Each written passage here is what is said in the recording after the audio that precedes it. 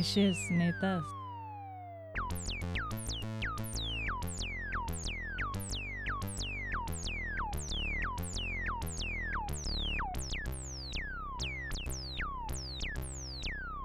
Nei šis, nei tas. Mhm. Labas, Vilija.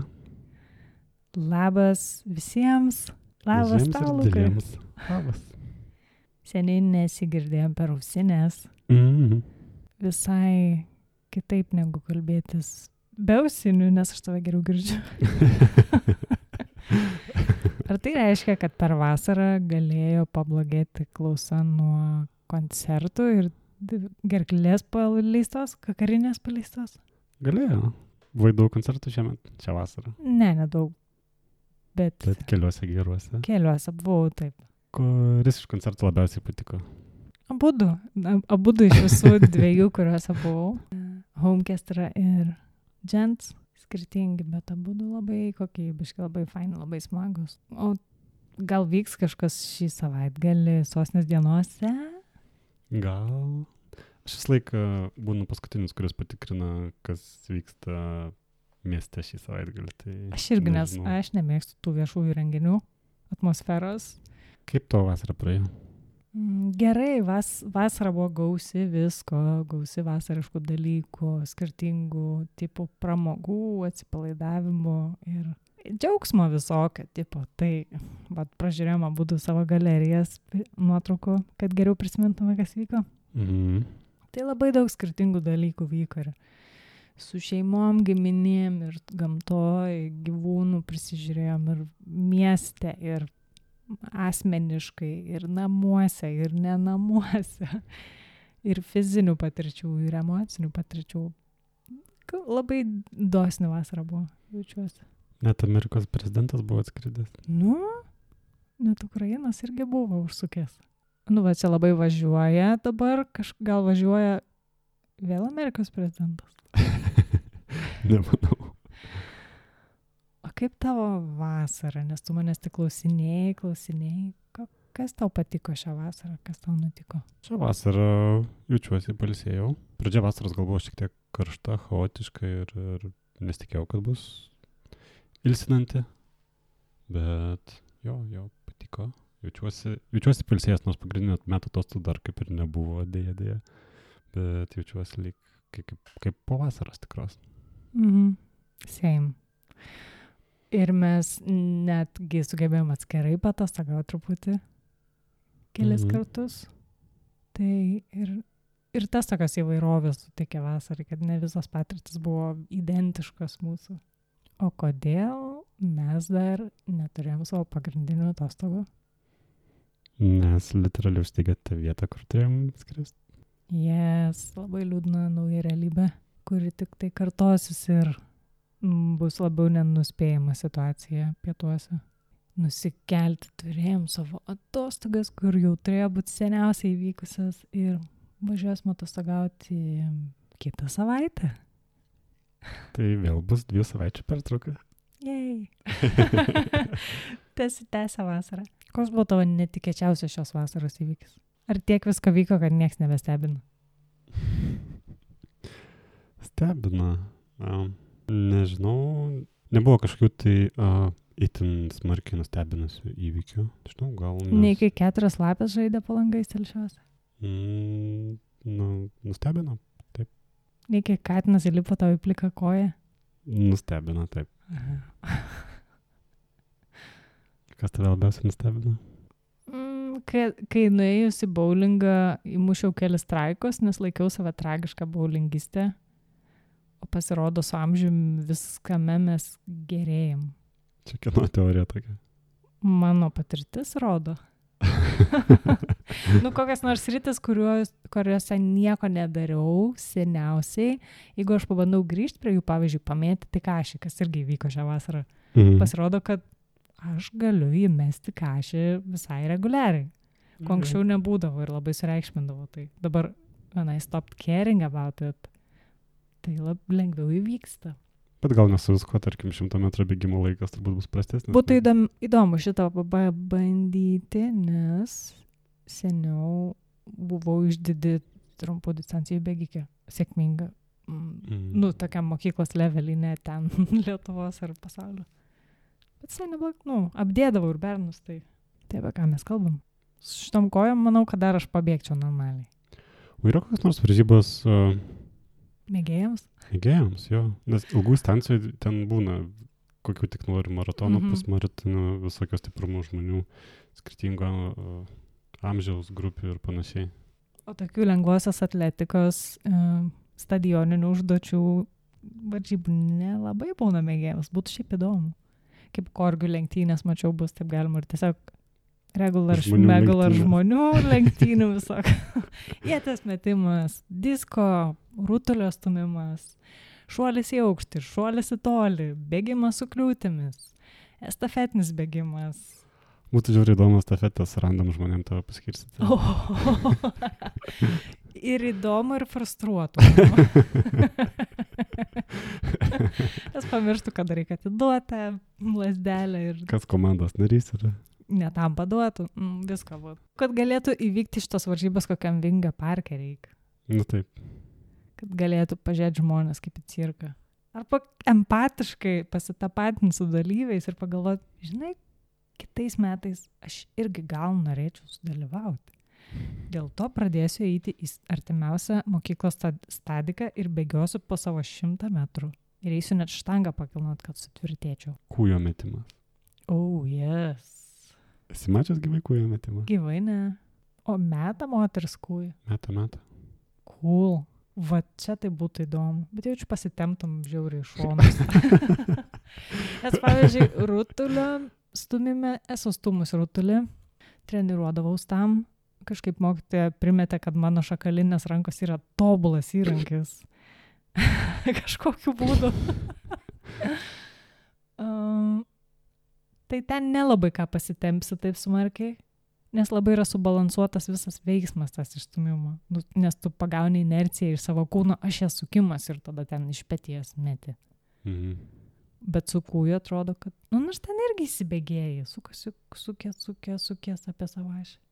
Svarbu paleisti teisingą pusę. Man su disko metimu taip irgi atrodo po baisiai, kad gali ne į tą pusę paleisti. Man atrodo, būna tinklas. Jo. Bet jis toks ne tai, kad viską apglėbęs. Ten dar yra vietos, kur paleisti kitus žmonės. Į kokį operatorių, į teisėją, dar ką nors. Žiūrėk, man taip nepatinka sporto naujienos, man jos neįdomios, bet visai kažkaip įdomu apie tą sportą patiems šnekėti, apie savo išgalvotos sportos aplinkybės. Ar tu sportavai šią vasarą? Perėjau žaidimą pagrindinį, kurį naudoju sportavimui. Tai jo, sportavau mažiau negu norėčiau, bet turbūt ir buvau mažiau Vilniuje negu įprastai. Tai tas ant to. Kadangi sportuoji su žaidimu, tai be žaidimo neišeina sportuoti? Tiesiog paprasčiausiai ir lengviausiai yra mažiausiai pasiruošimo reikia. Tai, jo. Nes tau turi būti labai įdomu ir smagu sportuoti, tau taip sunku prisiruošti, nes tu tokio tipo žmogus esi. Man lygiai tas pats. Monotoniškai prie staklio tu neitum. Jeigu turėčiau staklės namuose, gal reičiau, bet nenorėčiau jų turėti namuose. O garažė, jeigu būtų atskiras? Staklės garažė. Nu taip. Amerikoniškus stilium, ten daugiau vietos susidėjo daiktams, kažkokiams šmutkiams, stakliams. Why not? Eičiau. Tu? Nežinau. Žiūrint kokią staklę. Jeigu gyra ir ten štanga, tai neičiau, man labai neaktualu. Ožys. Čia ne staklė. Čia challengeris. Ožį išsineščiau į lauką ir tikrai kartais aš jį pačelendžinčiau. Esi šokinėjęs per ožį? Yes. Tu irgi. Mes visi mokyklai būdom priversti. Ar pas jūs būdavo mokyklai tokių vaikų, kurie labai bijodavo šokti per ožį ir sustingdavo patys kaip ožiai? Ne, neatsimenu. Pas mus būdavo visą laiką kažkas atsirasdavo, kur įsibėgėja ir sustoja ir ten isteriškai kažkaip pradeda pykti ir pasimeta ir verkti, gal net yra pradėję. Bet čia female dalyvės. Tai būna, kad stoja, bet eini eilės galą ir vėl. Eini eilės galą ir vėl iš naujo verkia. Turi laiko suprast, ką padarė. Ne, nepasikeisdavo elgesys, neperšokdavo, žinok. Jeigu taip kažkaip išsigasdavo, nežinau, diskomfortą kažkokį ten įtampą jausdavo, tai neperšokdavo. Arba leisdavo mokytoją persiropšti nešokant ir pajausti, kad čia nėra taip pavojinga. Tada būdavo žiauriai sėda. Tu, būdamas vaiku, natūraliai labiau džedžini kitus pagal fizinės galimybės ir psichologinę atsparumą. Nu taip. Vis karts toks žmogus nenori eiti bendrą kalbą. O, dieve, koks nevykėlis. O dabar turi taip apsimest, kad faina čia tau. Kad faina, kad visi žmonės vienodai tau faini. O tai nėra to visi vienodai faini? Kodėl? Nu, va, todėl, kad vis dar išliko tas fizinis, ne vieno, lebedumas fizinis. Man yra nepatraukli savybė, jinai man susijusi ir su mentaliniu tokiu ištižimu kažkokiu. Aš žinau, kad tai nekorektiško tipo pokalbiai at this point ir mane užnisa, kad aš turiu žvalgyti per petį ir žiūrėti, ko ar netyčia ko nors neįžydžiau. Bet aš augau fiziškai labai būdama aktyvi, tiek natūraliai darbo plotmėje, darže ir ten namo statybose tėvų, tiek per fizinį, per varžybas, per visokio tipo treniruotės. Ir aš kažkaip neketinu slėpti, kad man patinka fiziškai išsivystę žmonės. Normalu yra būti fiziškai išsivyščiusiam, kaip ir praktiškai, ir dvasiškai, ir visai kitaip. Ir emociškai. It goes hand in hand, man atrodo. Tai Lukai, mūsų vasara dar nesibaigė. Sezoną pradedam taip lėtai, ramiai. Ar bus sezono atidarymo vakarėlis? Apie kurį mes daug trimitavom. Antro sezono. Kaip sakai? Jeigu rasim būdą identifikuoti top klausytojus. Top 5 fanus. Top fanus. Visko gali būti. Bet kol kas neradom. Ir galim tik primesti pagal tai, kas aktyviausiai prisidavinėja. Bet rimtai kaip, reikės pagalvoti, paskambinti mokslininkams. Ar tu manai bus vakarėlis? Aš jaučiu pareigą laikytis žodžio. So that's the thing. Mes jį turėsim padaryti. Po atostogų turbūt. Mes dabar jau nebespėsim, bet jo, manau, kad turėsim padaryti kažkokį vakarėliuką. Ar tai bus gyvas vakarėlis, ar tai bus per Teamsus? Ar... O, ne.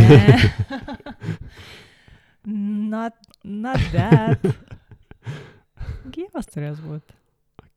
Galės būti be alkoholiniais pasirinkimais, be jokių tokių party dalykų, smarkių.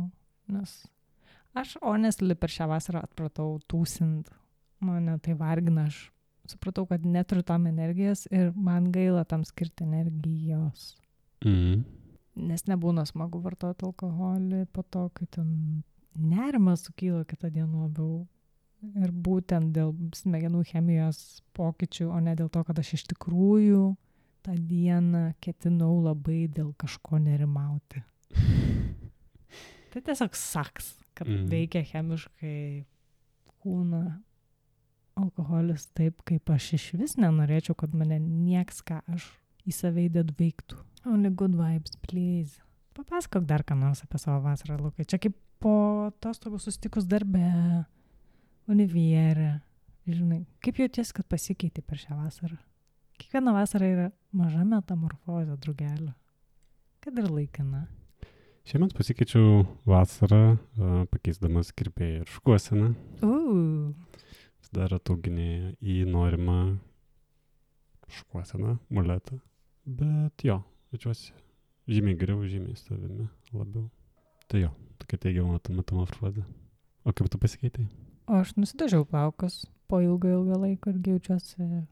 Kokia spalva? Geriau. Tamsesnė ruduo. Iš pradžių buvo beveik juoda, dabar biškai pasiplovė, yra tokia kaštanka. Bet labai klaikiai nuskirpau grifką, nebeišlaukus kirpyklos laiko. Dėl to ne visai pilnai galiu mėgauti savo metamorfozę, nes pati ją sugadinau. Bet žinant, tavo augimo tempus turėtų per 2 savaitės pristatyti toktis. Tikimės per 2 savaitės atgauti prekinę išvaizdą. Įpusėjo 1 savaitę. Ir jau visai gerėja po truputį. Man iš tikrųjų žiauriai greit auga plaukai. Čia ne mitas. Man kas mėnesį nueiti kirpyklą yra žiauriai per ilgas laiko tarpas. Atrodo, kaip žižis po to mėnesį. Kokio dažnumo to optimaliai būtų eiti? 2,5 savaitės, manau, būtų pats tas. 2,5? Aha. Kas dar vyko tavo vasarą?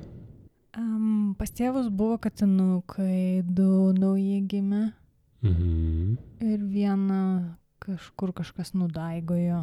Tai vienas yra labai fainas, Simas vardu, o Simba pradingo ir liūdi šeima draugai. Tada buvo giminės susitikimas, kuriam nebuvau buvusi gal 2 metus. Dalyvavau mosėdį šį kartą. Pamačiau daug ką, ko seniai nebuvau mačius. Tai visai įdomu, visai faina. Žmonės keičiasi per laiką po truputį. Vieni prigęsta su savo metamorfozėm, sustoja kažkur truputį paliūdė. Kiti kaip tik pradeda skleistis ir tvirtėti kažkaip, nežinau. Tai tuo pasidžiaugiau. Pamačiau tavo sūnėną pirmą kartą naujas giminaitis, alert. Tada maudžiausi labai fainai jūra ir ežeruose. Upėnės maudžiau šią vasarą. Ir dar jūra bus mūsų. Gal dar smaudys? Gal. Nebent į Vilnelę bėgčiau dabar šią vasarą. Nes vasara baigėsi šiandien. Literaliai šiandien. Galima ir į nerį pūkštelt. Oi, bijočiau. Gal kada ir nebebus skirtumo, nežinau. Kažkaip pamiršau, ką norėjau pasakyti. Žiauriai daug valgiau skanaus maisto šią vasarą, kas man patiko. Labai skaniai valgiau, labai buvo jam, skirtingiausių dalykų, tiek ten namudinių, tiek restoraninių. Tiesiog turiu pilną telefono maisto nuotraukų, pažiūriu vėl, bėga seilė. I'm into food now. Bet, toks džiaugsmingas tas ryšys su maistu, o ne kažkoks, kur vien noriu valgyti ir užsinambinti maistą. Ne, faina, kai valgai yra labai skanus maistas. Ir tada nebereiks svajoti apie jokius skaniukus ir jokio dasimušimo. Čia Vilniaus restoranai turbūt pagrindinis maitintojas tavo buvo? Jo, pagrindinis maitintojas. Bet buvo ir Klaipėdoje skanių dalykų. Va. Jo, Vilniui pagrindinis. Vilniui skaniausia. Mane labai nustebino šią vasarą Klaipėdoje, kaip ir kiekvieną vasarą restoranų situacija. Ten, kaip minėjai, yra tikrai dabar pagerėja, daugiau restoranų, galima kažkas skaniai pavalgyti. Bet tas faktas, kad buvo sudaręs įspūdis, kad daugiau kažko vyksta Klaipėdoje ir vienokių renginių, ir ten remontuojasi, ir senamiestis, ir atsidaro restoranai, ir ten darbo erdvės, ir dar. Ir varžybos, formulės, ant vandens, ir you name it, kas ten beveiktų atrodo, turėtų būti pakankamai miestiškesnis miestas negu paskutinį kartą vasarą, kada buvau, turbūt pernai. Ne? Tai, kad Klaipėdoje per high season, kada yra dafiga turistų ir bandai pavalgyti po 9-20 mieste ir daug kur tave išprašo, nes dirbam iki 10 ir virtuvė jau kind of nebedirba. Nežinau, čia nėra miesto požymis vis jokio. Matai, mes Vilniui pratę turėti gerą prieinamumą visokių skanių ir fainų vietų ilgai.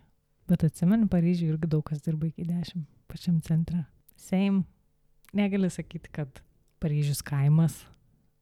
Aš ir nesakau, kad yra kaimas kažkas. Tai Klaipėdoje irgi tada negalim, gal galim. Kaip ir Lievai, nes vasarą ilgiau yra šviesu ir norisi ilgiau būti out, bet neleidžia darbo laikas kavinių ir restoranų ir barų.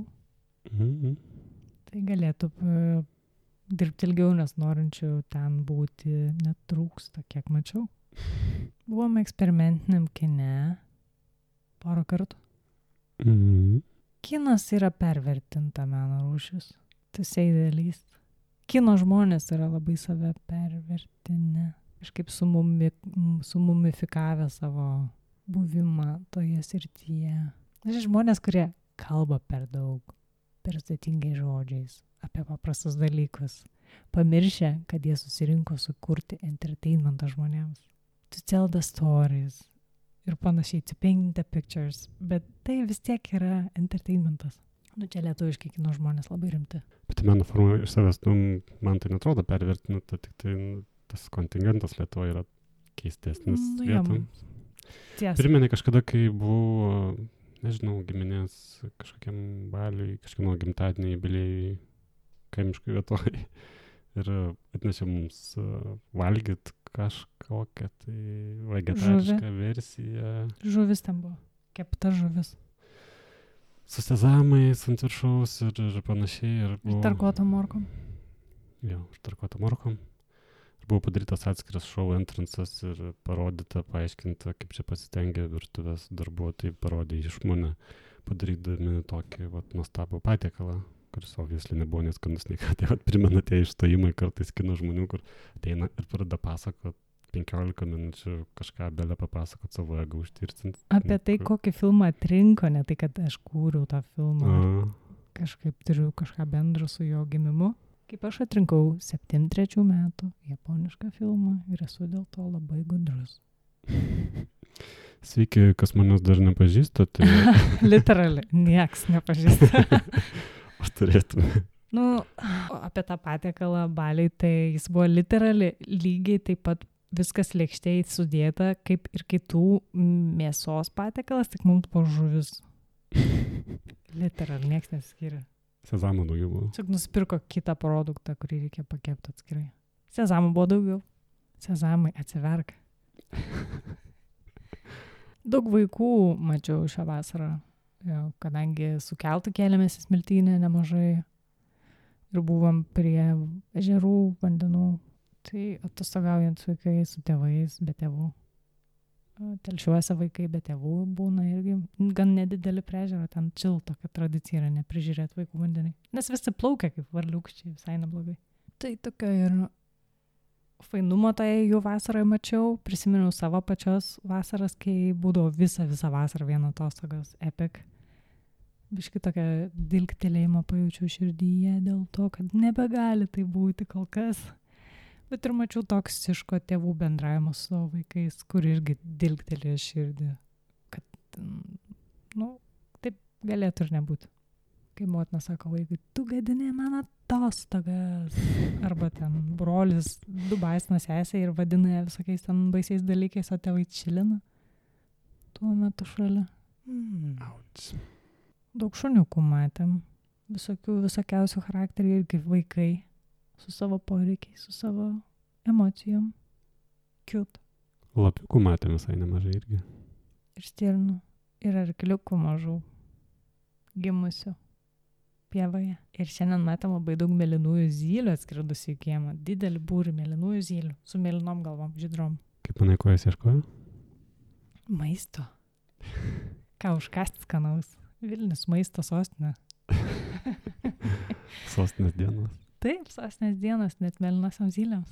Ir pasilgai podcast'o, Luka, ir pasilgai mūsų klausytojų, kurie ramiai savo klausysis savo aplinkoje mūsų pokalbį. Pasilgau, aišku pasilgau. Feedbacko, kiek kas klauso ir kaip ramiai, neramiai klauso, kokiam aplinkybėm ne visai žinau, nes mėgstu to dalintis. Bet jo, pasilgau mūsų pokalbį. O tu? Aš tai lomkės turėjau be podcast'o pirmą mėnesį. Labai trūko. Paskui pamiršau, atpratau ir buvo ok. Bet visai džiaugiuosi, kad grįžta, nes man tai labai prasminga. Ar bus kažkas naujo mūsų podcast'o sezone šiame naujame? Naujų minčių, naujo polėkio, įkvėpimo, naujo audasičio. Kaip tau atrodo? Ar bus naujų pašnekovų, turiu galvoj? Formatas? Šiek tiek atsinaujinusio džinglo. Tai aišku, jau buvo. Šiek tiek atsinaujinusio logo, gal atsinaujinusio formato. Bus visokių triukų, man atrodo, ir jie kelių, kaip visada. Tokių visokių.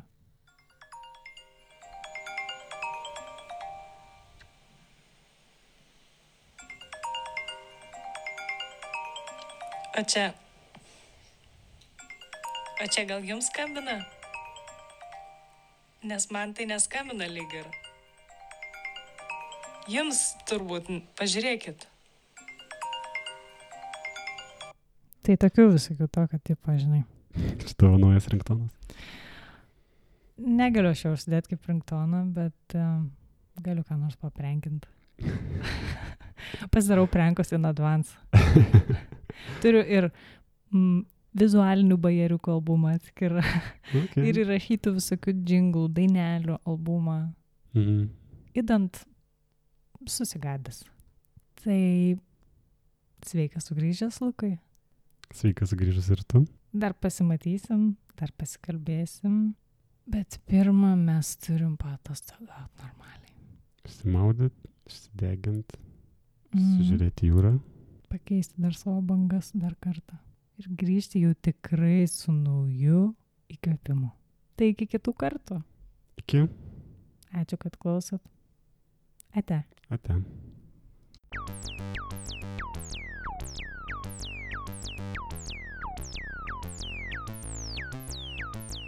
Nei šis, nei tas.